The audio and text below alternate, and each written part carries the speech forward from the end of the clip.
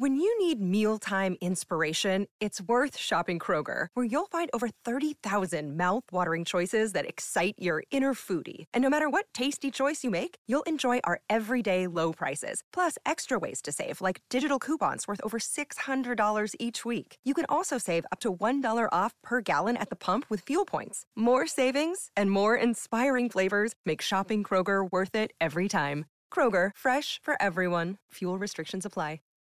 Hi everyone, it's Leonard. Our guest today drops a couple of F-bombs during our conversation that I decided to keep in the episode. So if you have any sensitive ears listening in, you may want to grab your AirPods.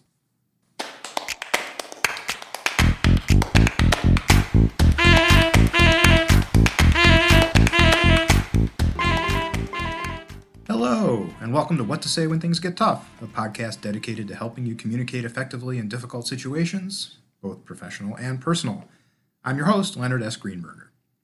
Some of the earliest research in the field of risk communication took place in medical settings, particularly in conversations between doctors and patients who were just diagnosed with a terminal illness. Communication doesn't get any more complicated or difficult than that. So I'm very pleased to be joined today by Antra Kathleen Boyd, a longtime operating nurse who left the profession to become a patient advocate. The need for surgery routinely ranks among Americans' top fears, and the entire process from diagnosis to recovery can be very intimidating. Effective communication in this kind of a setting is an absolute must, and having someone like Antra on your side can be just invaluable. As you'll hear, she echoes one of the most important overall themes of this podcast, which is the need to eliminate jargon when we communicate in difficult situations. She mentions that only 12% of the U.S. population is considered to be health literate, which means that patients really need someone to help them understand what's happening to them, and that medical providers need to work extra hard to make sure that they're understood. Which is why I'm very excited that on next week's episode, we'll be joined by a practicing physician who's going to talk about the importance of effective communication from his perspective. To learn more about Antra and her practice, please check the show notes for a link to her website. I hope you enjoy our conversation. Well, Antra, thank you for joining us on What to Say When Things Get Tough. Talk a little bit about your experience communicating in difficult situations. My first question for you is, how did you come to be involved in the field of patient advocacy? Well, I am a nurse, and I spent most of my career as an operating room nurse. So I was working in the silo of care. Literally, for 10 years, I worked in a very small community hospital where there were only 10 OR suites as compared to a trauma hospital that has 25 OR suites or more. And it was very frustrating for me to see all of the gaps in our healthcare system just in my own silo of care. And so I tried very hard inside the system to help change outcome for the better.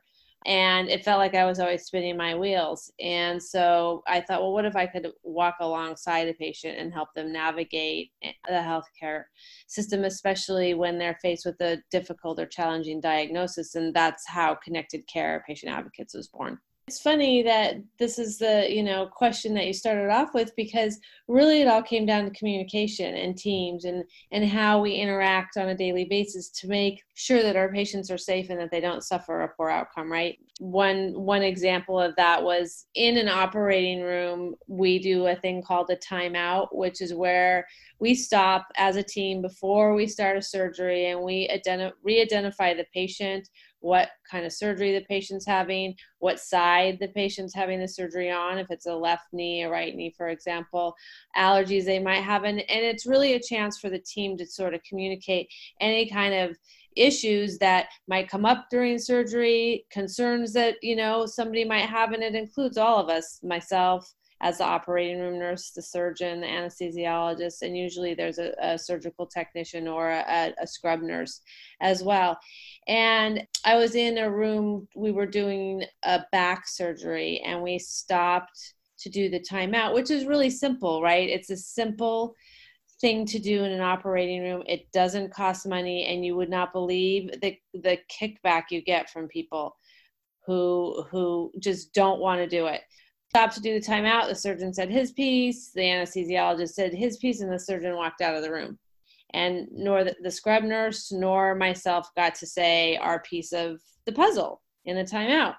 And so we waited. And he walked back into the room and asked why we had not proceeded with draping and getting the patient prepped. And I said, well, because you walked out of the room and we have to do the time out over again. He looked at me and he said, are you fucking kidding me? Mm-hmm. And I said, actually, no, I'm not kidding you. At that point, I really literally wanted to crawl inside of a hole and die. And that's how you can see where communication breaks down, because people don't want to speak up. They're afraid, right? They're afraid they're going to get humiliated. They're afraid that they're going to maybe say the wrong thing. Or so that was my inclination. However, as a nurse, that is my job, is to advocate. So I held my ground. And then he looked at me and said, well, let me ask you a question. Do you always drive the speed limit? Do you always follow the rules? We're about to operate on somebody's back. Not an apt comparison that he just made. No. And it was not logical either. And it wasn't logical. Anyhow, so, needless to say, we redid the timeout. The surgery was successful. The patient went on to have a good outcome. But that was sort of the straw that broke the camel's back. It was like, you know what, I have been a patient champion. We have done, we did all kinds of in-services in the operating room about communication. I think we did crucial conversations. We were always trying to get teams to communicate better, to just be better teams all around. And it was always frustrating. And what you're describing is communication among the medical team that's providing the service to the patient. Of course, in the OR, the patient is anesthetized. They're not a part of that conversation. Right. You're almost bringing the patient into that conversation to a degree so that they have somebody who's there to advocate for them, not just in the OR, but in the hospital setting, which I think is so important because it as you pointed out, for you, your relationship with the surgeon, it was intimidating for you to speak up. And you can imagine how intimidating it is for a patient to speak up in the face of a number of medical professionals who all are very well educated, but highly experienced, speaking in terms that they can't understand. So all that by way of getting into what kinds of things do you do to assist a patient? And perhaps you can walk us through from, if it makes sense, from arrival at the hospital to discharge. Sure. So as a patient advocate, you mentioned it is really hard for people to speak up. The doctor, the era of the doctor knows best is still not quite gone. It's getting there, but especially with our older population, they grew up in that era, and so they really, are very much conditioned to do exactly what the doctor says, no questions asked, which is fair. I completely get that's how they grew up, but there is quite a bit of fear. And the other thing is that they don't know what to ask, right? So they don't understand the language. I mean, medicalese is difficult for even me sometimes to understand. And I'm a nurse and have been in the field for 20 plus years. So how does any normal person really navigate that, especially when they're facing a complex diagnosis? So one of the things that I do is really facilitate. Okay, so if I'm in an appointment with a patient and a doctor, busy taking notes, I've got a lot of, already prepared questions, but at the end of the day, when we go back to our homes, I will sit down with the patient and really explain, okay, this is what he meant by chemotherapy. These are the drugs. These are, and I'll really simplify it. And it's interesting because, I always send my clients the notes from the meetings, and I always break it down to make it super easy to understand. And even I think, oh, wait, lesion, the word lesion can be the same word as cancer. But if you're not a medical professional, how would you know that? So then you think, okay, well, they say I have a lesion, but I also have cancer. So it gets very confusing. And even, I notice in my own work, even that lesion seems to me simple and easy to understand, and yet it's not. And if you look at the statistics in health literacy in this country, 12% of the population is health literate. That means that they understand how to read a medication label on a bottle of pharmaceuticals, or they can briefly tell you what the liver does, kind of, sort of, right? That's health literacy in this country, 12%. So you can imagine for the rest of us poor schlubs what that might look like, right? One of the skills and techniques that I talk about frequently in terms of communicating effectively in difficult situations is to eliminate wherever possible jargon, Yeah. because it is a true barrier to effective communication. So as you pointed out, it's not just a lack of understanding, but it adds a layer of intimidation. Mm-hmm. And it is very off-putting to someone like a patient who is trying to understand something unbelievably important to them, something that's a matter of their own health and well-being. If a lot of jargon gets thrown at them, they'll stop paying attention. And in many cases, it can make people very angry because they feel as though they're being spoken down to, that the person is being condescending. So yeah, you've identified one of the most important barriers to effective communication in difficult situations, and one that when I work with clients who are essentially, I don't work with physicians, but are in their shoes in terms of the technical expert trying to explain something complicated to a non-technical audience. That's almost rule number one. When they start speaking, as we're practicing things, if I hear any kind of jargon, even what might seem, like you point out, lesion, I have to say, nobody's going to understand what that means. You have to speak in a way that people can understand. What's interesting about it is, well, maybe and frightening at the same time, is that, if you don't understand what the doctor is telling you, or what your diet, what are the outcomes, death and disability, right? We're not talking about misunderstanding something in advertising, for example. This is your life on the line. And so it becomes imperative, and preventable death in this country is the third leading cause of death. And that's preventable death in hospitals. So that doesn't account for disability or harm done by medical error. And that doesn't account for any of those things in clinics or long-term care facilities. So you can imagine, wow, I really should be informed. I really should know what's happening to my body. You would not believe how many patients I would get in the OR right before their surgery. I'd go into the short stay unit where nurses are getting them ready for their surgery. And we're talking like 10 minutes before their surgery. And one of my jobs is to verify that their consent is correct, that they've consented to the surgery, that they understand what's happening to them, that they understand the risks and the benefits. You wouldn't believe how many times I walk in there to do that, and patients have no idea what's happening to them. 5 minutes, 10 minutes before they're ready to roll into an operating room. It's astounding to me. Well, one thing I definitely want to spend time talking about is your advice for patients and what they should do to educate and prepare themselves. But one thing you said sparked another question. As a patient advocate, what is the reaction by doctors and other medical professionals to your presence?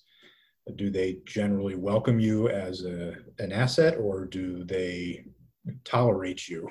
It's a bit of a mixed bag. Working with surgeons my whole life, they tend to be a little bit more prickly than other doctors, but that's not necessarily totally true. I've just had a few who were like, well, what's your purpose here and how are you going to help? And generally, though, I have to say they really appreciate it. And it's been ever more clear to me during COVID, because I've been doing a lot of telehealth with physicians and patients, that they get like, oh my gosh, first of all, I only have 7 to 15 minutes with each patient, right? Because they're getting paid for their visits, how many visits they do, and for how many procedures they do, right? And so the more patients they see, the more reimbursement they get. So they don't have a lot of time to educate. They don't have a lot of time to break it down.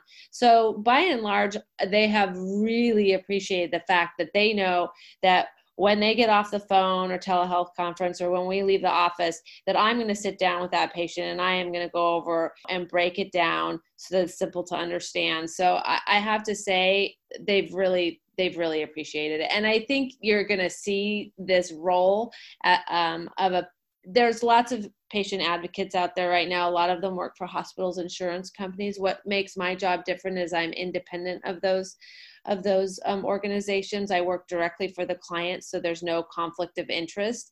And I think that we're going to see it more and more where patients are reaching out to independent patient advocates because they want that one-on-one, no conflict of interest time with an advocate who can really break it down for them at the end of the day.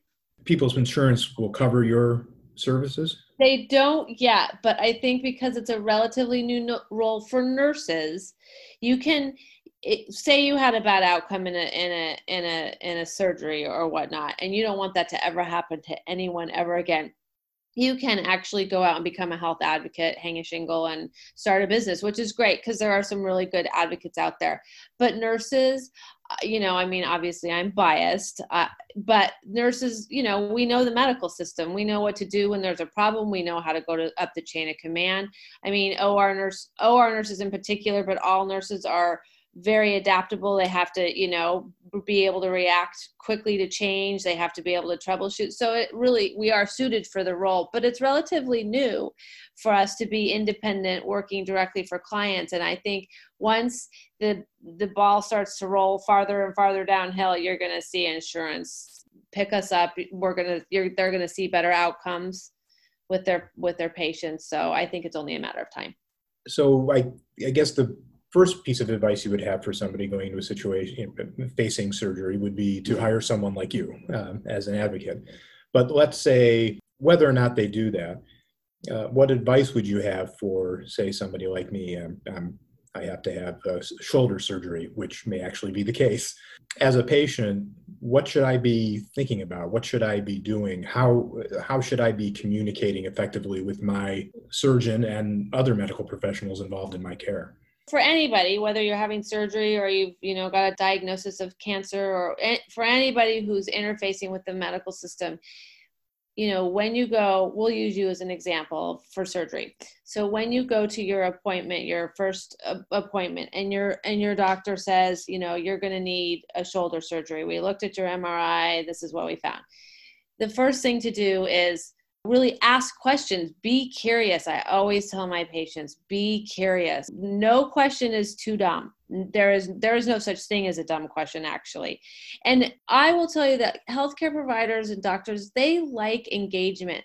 The only way we're really going to get to health in this country is if we engage in our own health. And when I mean engage in our own health, I mean we take responsibility, because we can't rely on the system, the doctors, to do it for us. That's not their role anyways. If you think about it, doctors are there to guide us, to help us with best decisions, right? Just because a doctor says you should have chemotherapy doesn't mean that's true, but it's his recommendation based on his many years of schooling. So it makes sense to take it into serious consideration. So I always tell clients, be curious and be engaged. Ask questions. Like I said, there's no dumb question.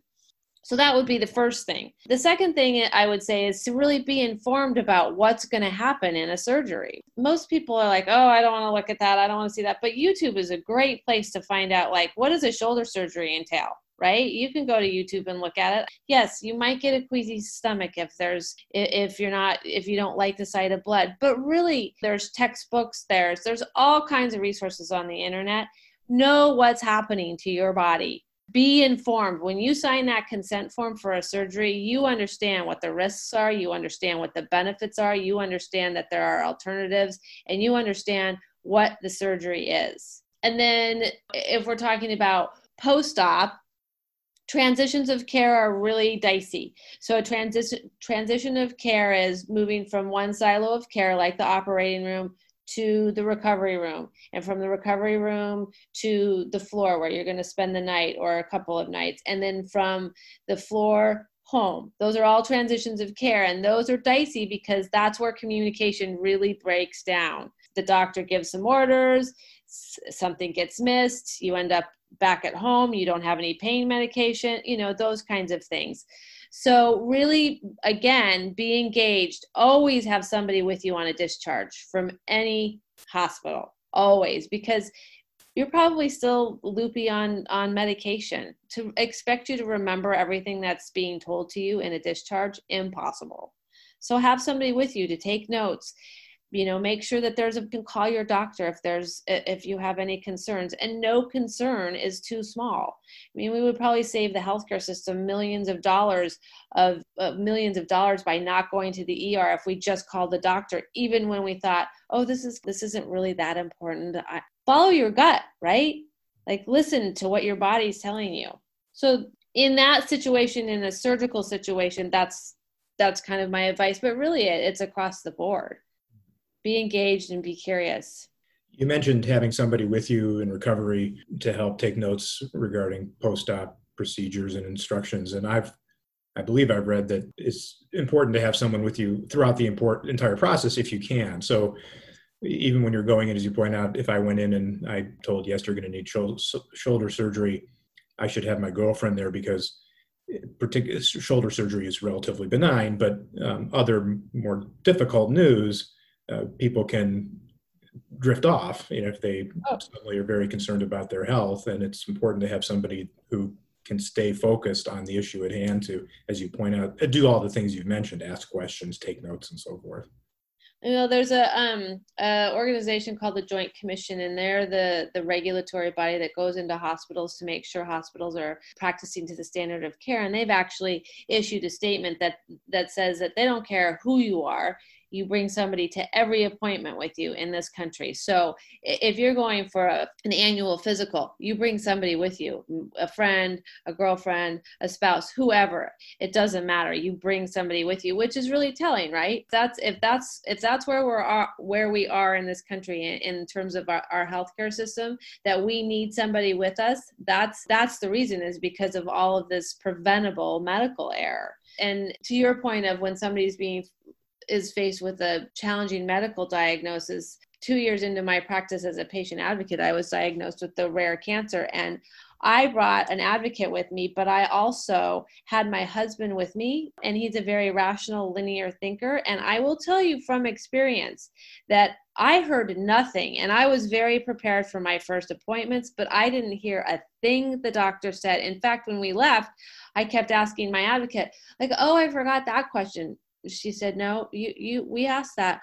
Oh, well, what about this? Yeah, we asked that too. Like, I couldn't remember. And the funny thing is, or not funny, but sad, is my husband couldn't either. So it's why having an independent advocate is actually helpful, especially in those situations when it's shoulder surgery, and it's, definitely a more benign, easier than having your girlfriend or somebody with you is probably totally fine. I guess two heads are better than one, and sometimes three heads.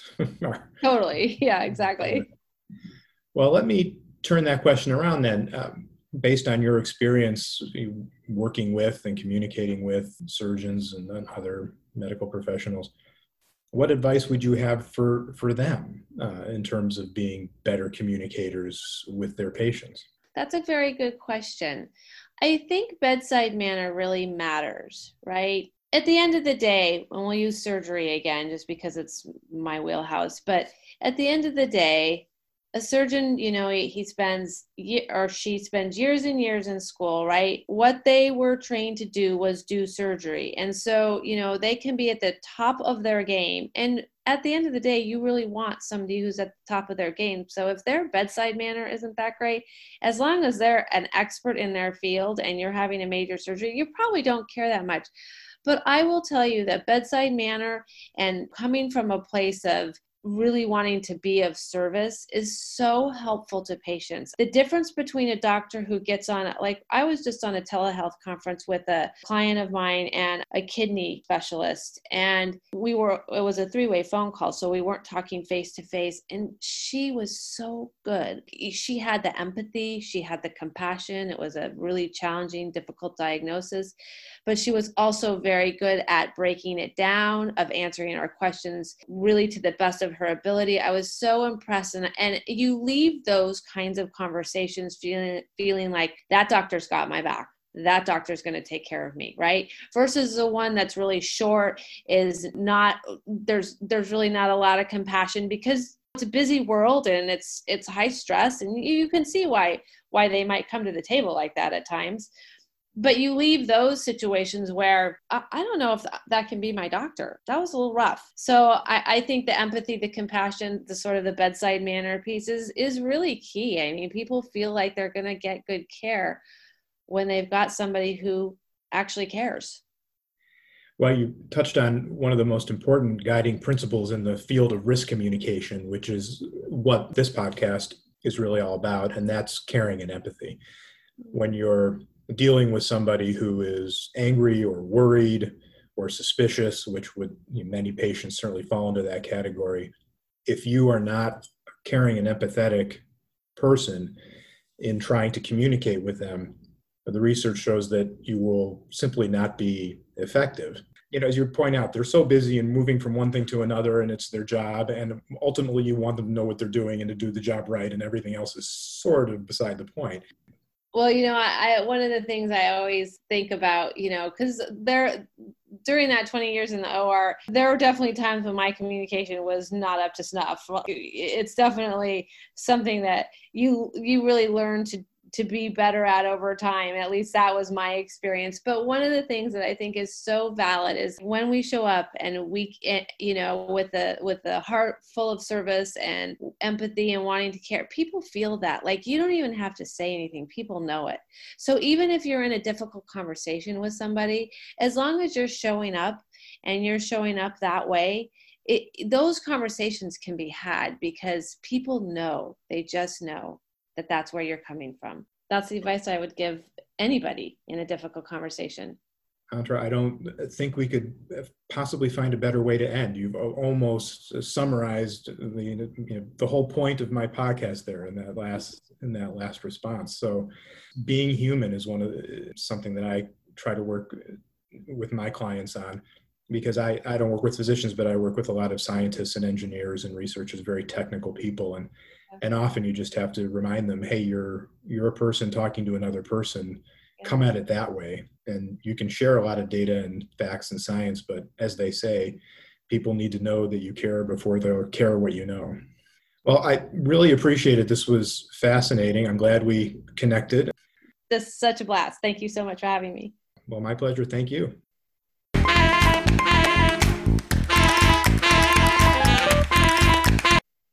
I'm going to wrap things up quickly this episode. I was up very late last night learning everything I could about Kamala Harris, Democrats' vice presidential nominee. Thank you, as always, to Jim Cirillo of JimHumeGroup.com for the original music, CC Snetzinger for the original podcast art, and please send us questions or comments at WTSWTGT@gmail.com and follow us on Twitter at #WTSWTGT. Until next time, always be positive.